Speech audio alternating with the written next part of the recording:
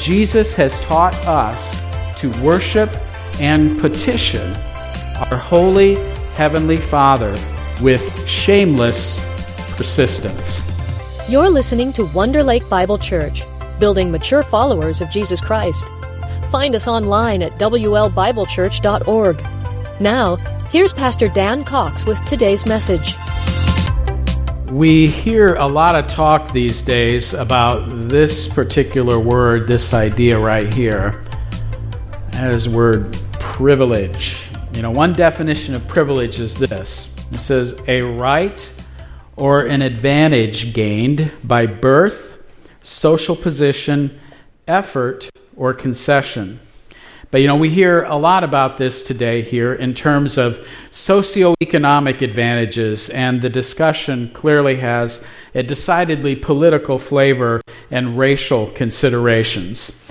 But I want you to know I'm not here to talk about that sense here today. I'm not talking about privilege in that current cultural zeitgeist sense. How many of you remember that term, cultural zeitgeist, right? We're not talking about it in that sense, but rather I want us to reflect here for a moment on privilege in a spiritual sense. We said before that one definition of privilege is a right or an advantage gained by birth. But I want us to think about privilege here as a right or an advantage that is gained by the new birth. By the new birth. That you, through your faith in the Lord Jesus Christ, then, are a child of God. You are a member of God's family. And remember that old advertising campaign? Membership has its privileges, right? I'm dating myself a little bit there. Was that American Express back in the 70s or something like that, I think, right? Well, membership in the family of God has its privileges. And some of the privileges that we have as a child of God will include eternal life, eternal hope, peace with God, intimacy with God. But this last one here is access to God at any time. Think about the privilege that you have as a follower of Jesus with access to God anytime. We're told in Hebrews chapter 4, verse 14 through 16, "Since then we have a great high priest who has passed through the heavens, Jesus, the Son of God, let us hold fast our confession. For we do not have a high priest who is unable to sympathize with our weaknesses, but one who in every respect has been tempted as we are, yet without sin. Let us then with confidence draw near to the throne of grace, that we may receive mercy and find grace to help in time of need." And so with that precious privilege of access to the throne room of God comes this particular privilege, and that is the privilege of petition.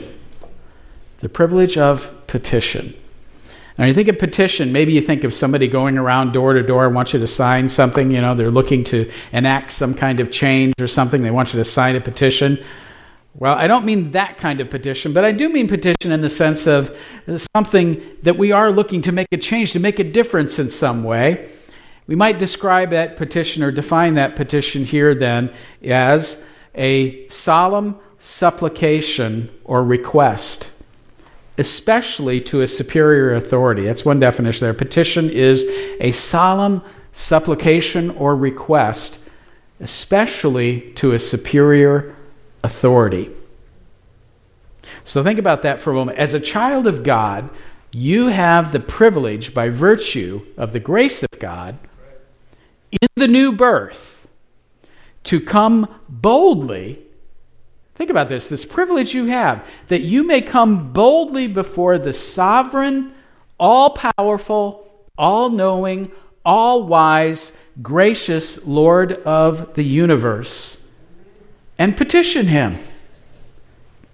You are invited, actually commanded even, to come anytime, all the time, before him and express your petitions.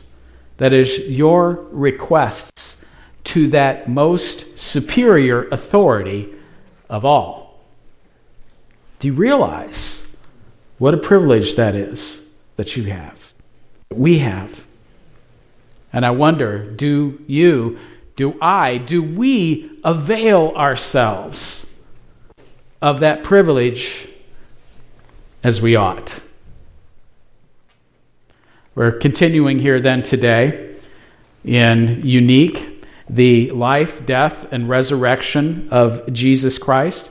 We have been following then this series of messages here through this book that is suggested for us called One Perfect Life by John MacArthur, in which he has arranged the events and the teachings of Jesus into a harmony of the Gospels in a chronological order then. So for today then, we're looking at Lord, teach us to pray, in particular, petition. Our scripture is Luke chapter 11. Luke chapter 11, verses 1 through 13. So teach us to pray, and specifically here then, petition. And here is what I want us to take away from this message here today, is that Jesus has taught us to worship and petition our holy heavenly Father with shameless persistence. With shameless persistence. Little context here for us. The disciples asked Jesus, saying, Lord, teach us to pray. And rabbis would teach their students particular prayers for them to recite. And certainly Jesus' disciples had that in mind, but I think there's a little bit more going on here than that. I think the disciples were impacted by watching how Jesus prayed and how it undergirded everything that he did. I think they wanted to learn to pray with such confidence and life-changing power as they saw in him. And so this prayer that Jesus taught them is referred to as the Lord's Prayer because it was the prayer Jesus taught them. But I think it might also be called the disciples' prayer. Why? Because it contains an element that Jesus himself would never pray. What element do we see in this Lord's Prayer that Jesus would never pray for himself? Forgive us our sins, right? So this is a disciples' prayer. We certainly do need to pray it all of the time. I know at least I do. But this prayer, the Lord's Prayer or the disciples' prayer, should be understood then as an example or a pattern for us in how we pray. I think it's fine to pray it word for word as it has been given to us, but it should never just become something that we just mindlessly repeat. But I think it's a good pattern for us, and it gives us, if you will, some of the ingredients that should go into prayer. We see this recorded in the Sermon on the Mount, but also on the Sermon on the Plain, as Luke records it here. Now, I believe that these were different messages to different people at different times in Jesus' ministry. And you'll see here many similar themes with some notable differences, including here in this prayer. Matthew included it as part of Jesus' teaching in the Sermon on the Mount, but here we see it in response to a question from one of the disciples then. So let's look at the Gospel of Luke, chapter 11, verses 1 through 13.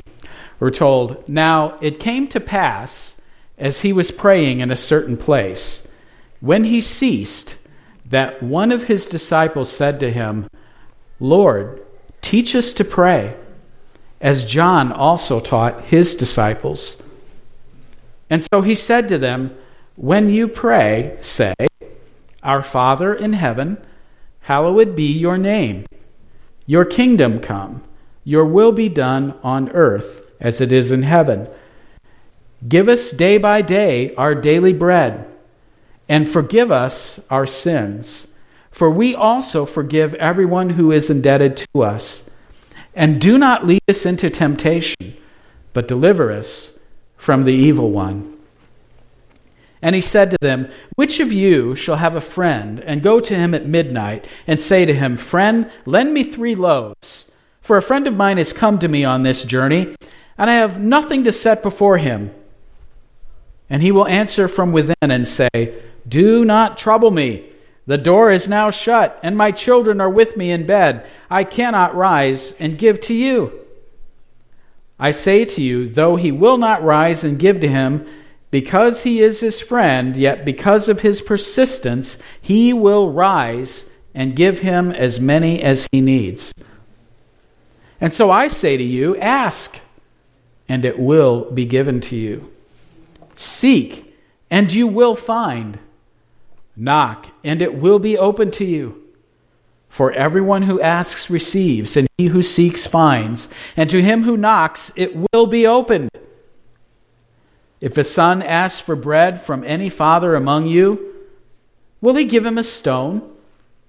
Or if he asks for a fish, will he give him a serpent instead of a fish? Or if he asks for an egg, will he offer him a scorpion? If you then, being evil, know how to give good gifts to your children, how much more will your heavenly Father give the Holy Spirit to those who ask him? Teach us to pray.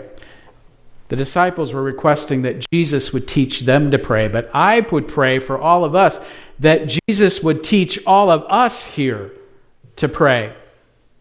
And not just to learn more about prayer, but to pray.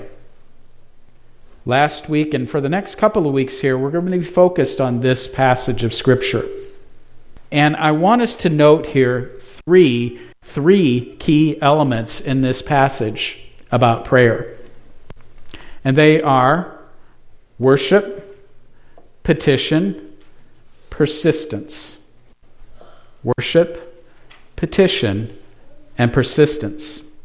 Worship is what? We are declaring and praising God's infinite worth and value, who He is, what He has done, what He has promised. He is worthy of worship, of declaring His infinite value and worth. Petition. Petition is what? Bringing our requests to God. And then persistence. We don't quit. We don't give up. We keep on coming back. We come boldly before God's throne room. We saw before in worship here that in worship we said, Our Father in heaven, hallowed be your name. Our Father in heaven is teaching us to whom we are to address our prayers. It's to the Father, to our Heavenly Father.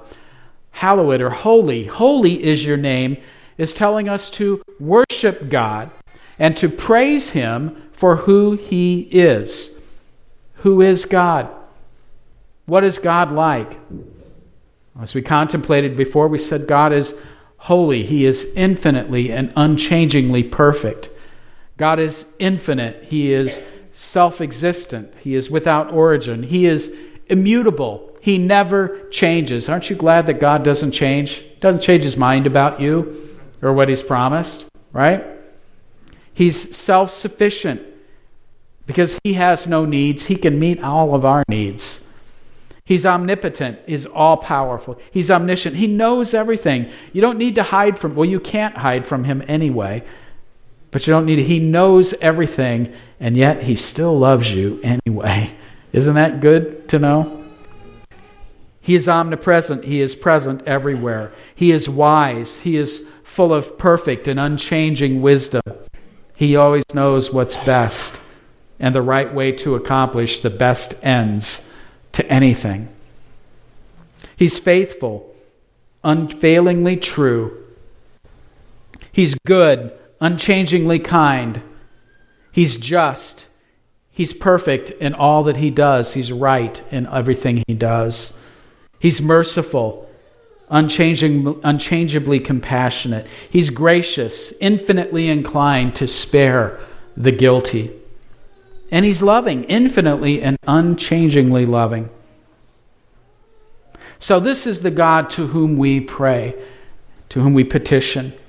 So let's focus then now on petition. Teach us to pray, worship, petition, Earlier, we defined petition as a solemn supplication or request, especially to a superior authority.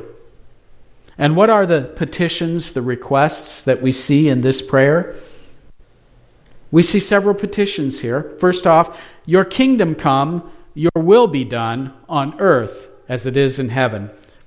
What does this mean? Your kingdom come, your will be done on earth as it is in heaven. Well, one commentator says this phrase, your kingdom come, your will be done on earth as it is in heaven, is a reminder to us that we are to pray for God's purpose, God's plan in our lives and in the world. Not our own plan, our own wishes or desires, but to pray that God's purposes be fulfilled. They be fulfilled in the world. They be fulfilled in us, in our lives, on earth as it is in heaven. Is God's will done in heaven? Absolutely. And so it is a prayer that His will be done like that here on earth and in us, in our lives. Do you pray for God's will to be done in your life like that on earth here as it is in heaven? Unquestionably, immediately. Sometimes we may be afraid. We might be a little afraid about the will of God. How many want to admit, okay, you don't have to raise your hand. Maybe you can just kind of, quietly in your mind raise your hand here. How many of you are a little afraid to pray for the will of God because you think, I might have to do something difficult, or I might get challenged or stretched in some way? I think I have to admit, I've had my concerns about that before. But if we've been following Jesus for any length of time and we've learned to do that, we've discovered that the will of God is always best. It's always better, isn't it? It always is. Your kingdom come. Your will be done on earth as it is in heaven. Align, Lord, align our hearts to conformity with your will, your purposes, your plans. Another petition here says what? Give us day by day our daily bread. Now this speaks to what? To our needs, our daily needs. Certainly daily bread, food, that is one of the most basic, right? But I think there's a little more in view here than just food. I think it's all of our daily needs.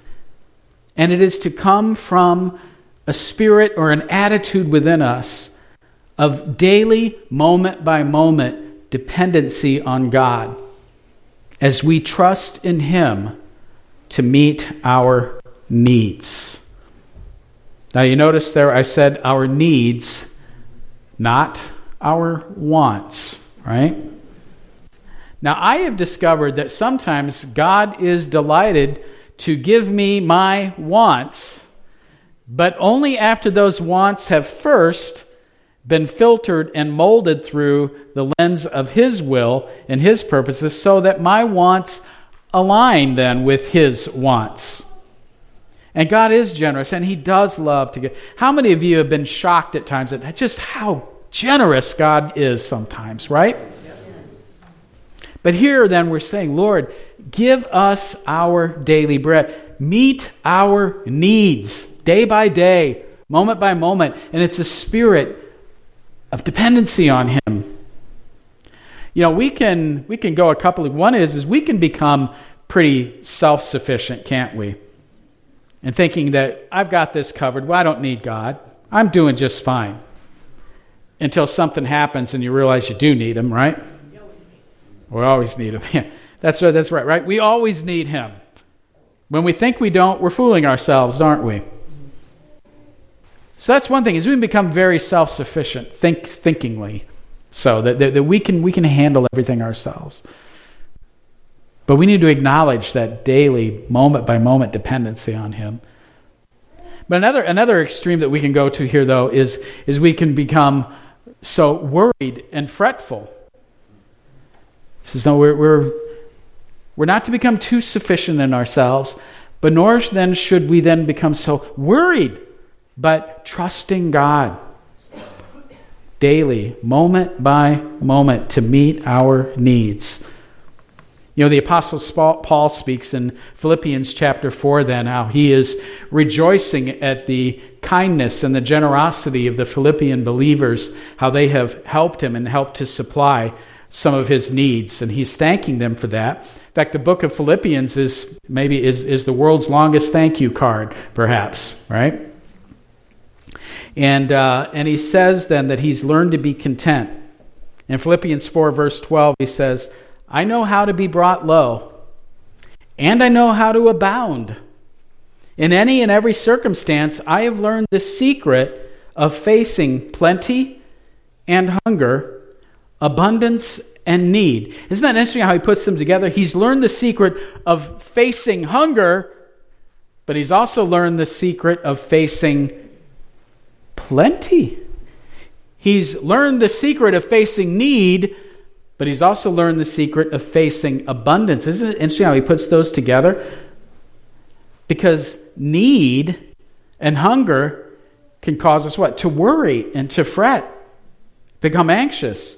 Whereas what? Facing plenty and abundance can cause us to become what? Comfortable, self-sufficient. I don't need the Lord. Wrong.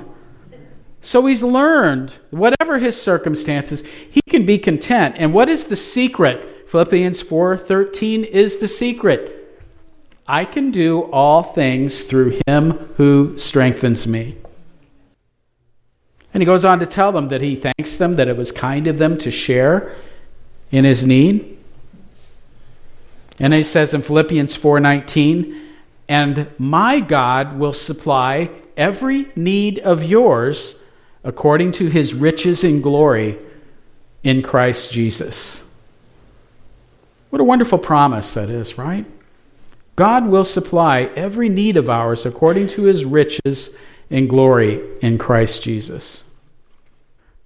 We see another petition here in this prayer, and that is, and forgive us our sins, for we also forgive everyone who is indebted to us.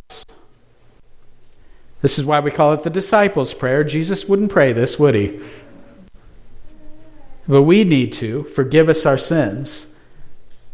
For we also forgive everyone who is indebted to us. Don't you like how there's this assumption that if we are asking God for forgiveness, of course we are forgiving others, right? Of course we are, right?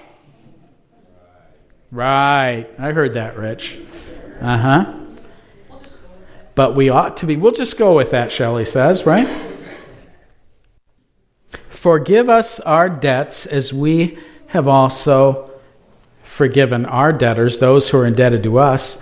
It reminds us then to confess our sins to God and to turn from them, but then also then what? To forgive others, just as God has forgiven us.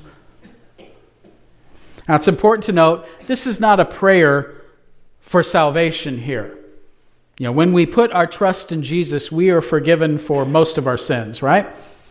No, we are forgiven for all of our sins, all time, and we are delivered once for all from the eternal punishment that our sins justly deserve.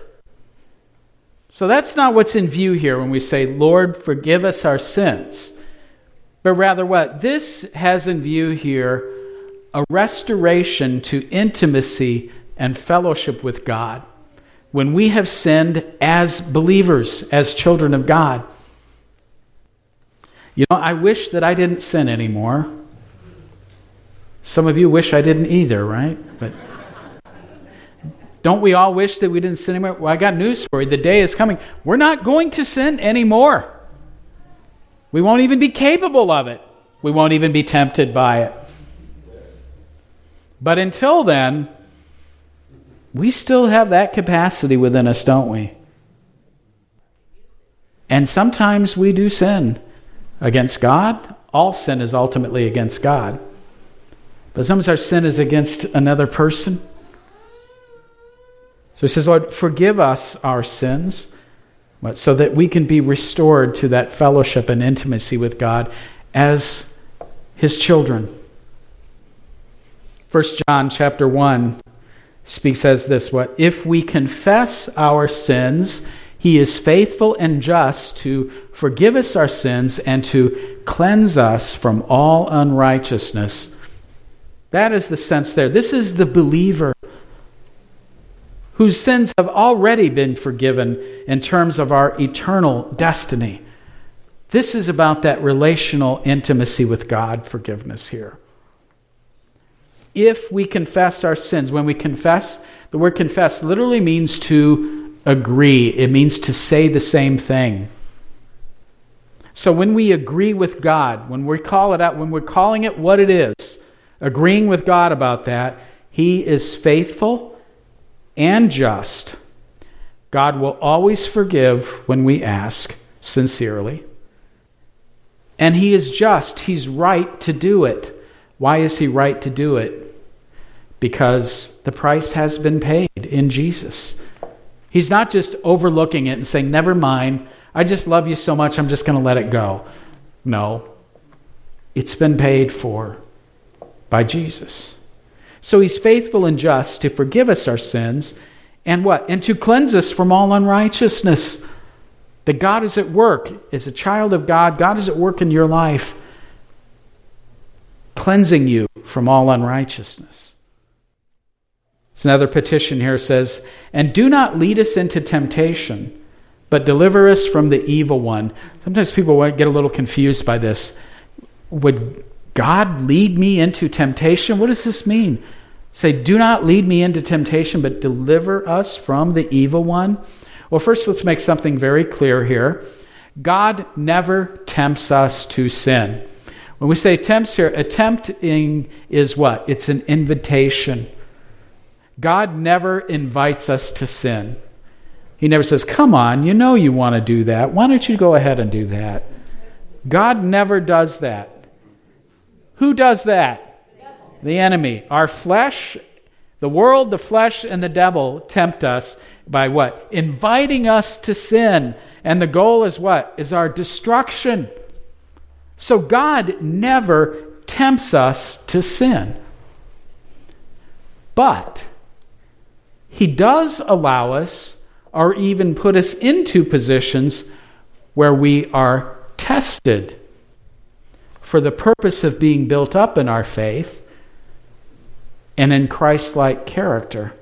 So God never solicits or invites us to sin, but he does allow us to be in positions where we are tempted by sin, but he has a very different purpose. The enemy's purpose is to do what? To tear us down, destroy us. But God's purpose is to do what? To build us up. To build us up. So then what does this petition mean then? Do not lead us into temptation, but deliver us from the evil one. Well, I think it means this. It is a plea or a cry for help in achieving victory over sin and a request for protection from the attacks of the devil. It's a plea for help in achieving victory over sin and a request for protection from the attacks of the devil. You know, James speaks of trial and tribulation that we face, and he doesn't say if you ever face trials, but what? When we face trial, and it says what? Count it all joy, my brothers, when you meet trials, not if, when you meet trials of various kinds, for you know that the testing of your faith produces steadfastness, and let steadfastness have its full effect, that you may be perfect and complete, lacking in nothing. God's goal in testing or trial is to make us mature, that we may be perfect and complete, lacking in nothing. In other words, to be everything God wants us to be, to transform our character more into the image and likeness of Jesus. And to be equipped then for all he wants to do in us and through us. Boy, well, how do we figure out how in the world can this trial help me grow in Christ? Well, wouldn't you know it? What does he say? Verse 5, if any of you lacks wisdom, let him ask God, who gives generously to all without reproach, and it will be given him. Oftentimes we will quote that verse, James 1:5, if anyone lacks wisdom, let him ask of God, it will be given to him generously. We kind of quote that as like anytime we have some kind of decision to make and we're not sure, we need wisdom. And that's okay. We should seek God in that. But specifically, this wisdom is what? How to grow through trial and testing. Lord, teach me how to grow through this trial. Teach me what you want me. Give me wisdom to know what you want to do in me or what you're teaching me through this. Then he goes on in James 1, verse 12, it says, blessed is the man who remains steadfast under trial, for when he has stood the test, he will receive the crown of life, which God has promised to those who love him. It says, let no one say when he is tempted, I am being tempted by God, for God cannot be tempted with evil, and he himself tempts no one.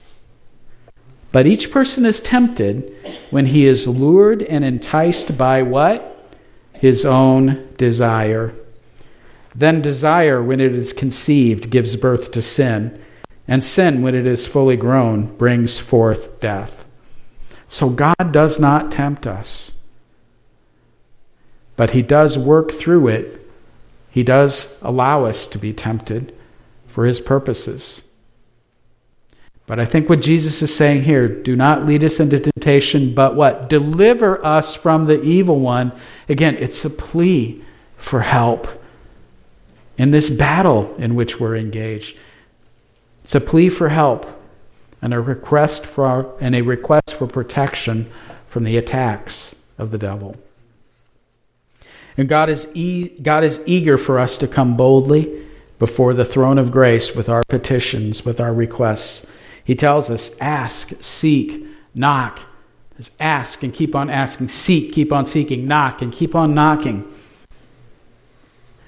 But here is an important caveat to remember as we boldly pray and petition our God. Nevertheless, not as I will, but as you will. Where have we seen those words before? It's Jesus in the Garden of Gethsemane, the night before the crucifixion, right?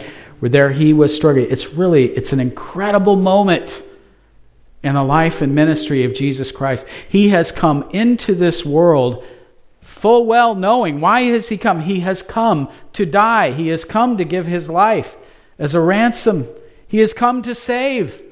He must go through the agony of the cross, and he knows this, and yet here he is, in hours away, as the full impact of what this is going to be is impacting him in his humanity. Remember, he's God, yes, but he is man. He's a human.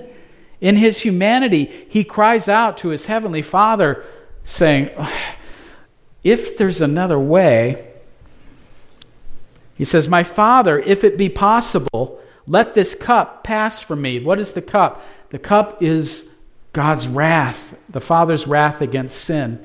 If it is possible, let this cup pass from me. He's not speaking here of the horrible physical agony of the cross alone. I'm sure he wasn't looking forward to that either, but he's speaking of what? When he would be judged or punished for our sins, when he would bear the weight of God's wrath against sin. So if it's possible for this cup to pass from me, but then he says, nevertheless, not as I will, but as you will.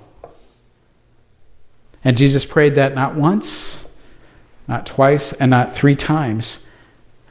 But 3 times he prayed that, and he said what? Thy will be done.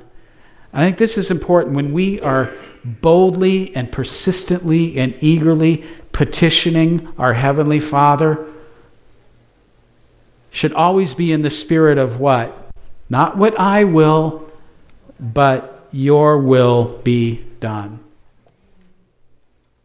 Accepting that.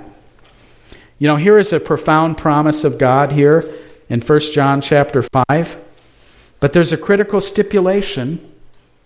Listen to it. 1 John 5 verse 13 says, John writing here says, I write these things to you who believe in the name of the Son of God, that you may know that you have eternal life. And this is the confidence that we have toward him, that if we ask anything according to his will, he hears us. And if we know that he hears us in whatever we ask, we know that we have the requests that we have asked of him. What an amazing... If we ask anything, what's the stipulation?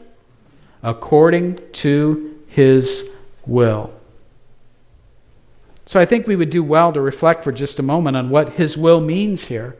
What does it mean to pray according to his will? Well, I think there are three ways that the Bible speaks about the will of God. The first category is what we would call God's sovereign will. That is the secret counsel of God, his purposes, that he purposes certain things to happen and will take place. And God is absolutely going to bring that about. That is his sovereign will. Scripture also speaks of a second sense of God's will, which is what we call God's moral will. That is, that he has communicated his standards for what is right and wrong, what is good, what is evil. And it's based upon his own holy and righteous character. It is God's will for us to speak the truth and not lie. It is God's will for us to find our contentment in him and not be covetous. It is God's will for us to honor our parents. These things express his righteous character. That we may or may not be obedient in that, right? Then there's finally what we call God's permissive will, that because sin has entered the world through Adam and Eve, God then also allows certain things to take place in this world that he would not allow in a sinless world.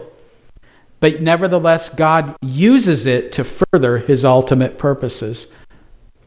These are the things that we wonder, why is God allowing this? It's like God takes no delight in that. This is an evil thing, but God permits it or allows it for ultimately his ultimate sovereign purposes. So we're not privy to the secret counsel of God, his sovereign will. We may or may not be obedient to his moral will. Certainly we should seek to be obedient always, right? But we may be confused, though, sometimes about why God allows certain things to happen or why he doesn't intervene the way we think he should. But he has his ultimate purposes and reasons. But whatever our questions may be, we can go, though, boldly before him as children of God, knowing that he will always answer out of eternal love and wisdom. Do you believe that? That when you go before God, whatever his answer may be, his answer will always be in accordance with eternal love and wisdom. That's a hard thing for us to accept sometimes, isn't it? But it's true. We need to believe that by faith. God's answer, even when it seems harsh, comes out of eternal love and wisdom. And we will not see that or understand that fully until we are in his presence. So what? Well, I want to encourage us here again with this thought, that Jesus has taught us to worship and petition, make requests of our holy Heavenly Father with shameless persistence. Next week, we're going to take up that theme of persistence here in the passage. So for today, I just want to ask you this question. What do you want God to do? What do you want God to do in your life? What petitions do you have for God, your Heavenly Father, today? And do you trust him that his answer will come out of eternal love and wisdom? Which will you choose? To worry or to worship What do you want God to do? And will you believe that He will answer that out of eternal love and wisdom? And let's be persistent, but that's next week. Let's pray. Lord, we thank you for this eternal hope that we have in our Savior, the Lord Jesus Christ. Thank you, God, for this privilege. What an enormous privilege we have to be your children, to have the gift of eternal life, to have perfect righteousness in Jesus, to have the hope of the resurrection and a new earth, and to be able to have access now before you, the sovereign Lord of the universe, to bring our petition. God, would you mold and guide our hearts, our minds, our wills to be in conformity with your heart and with your will and with your purposes. Teach us to pray, Lord. May we come boldly before you with these requests, believing, Lord, that you will answer out of eternal love and wisdom. And we pray these things in Jesus' name. Amen. Thanks for listening to today's message. For more information about Wonder Lake Bible Church, visit WLBibleChurch.org.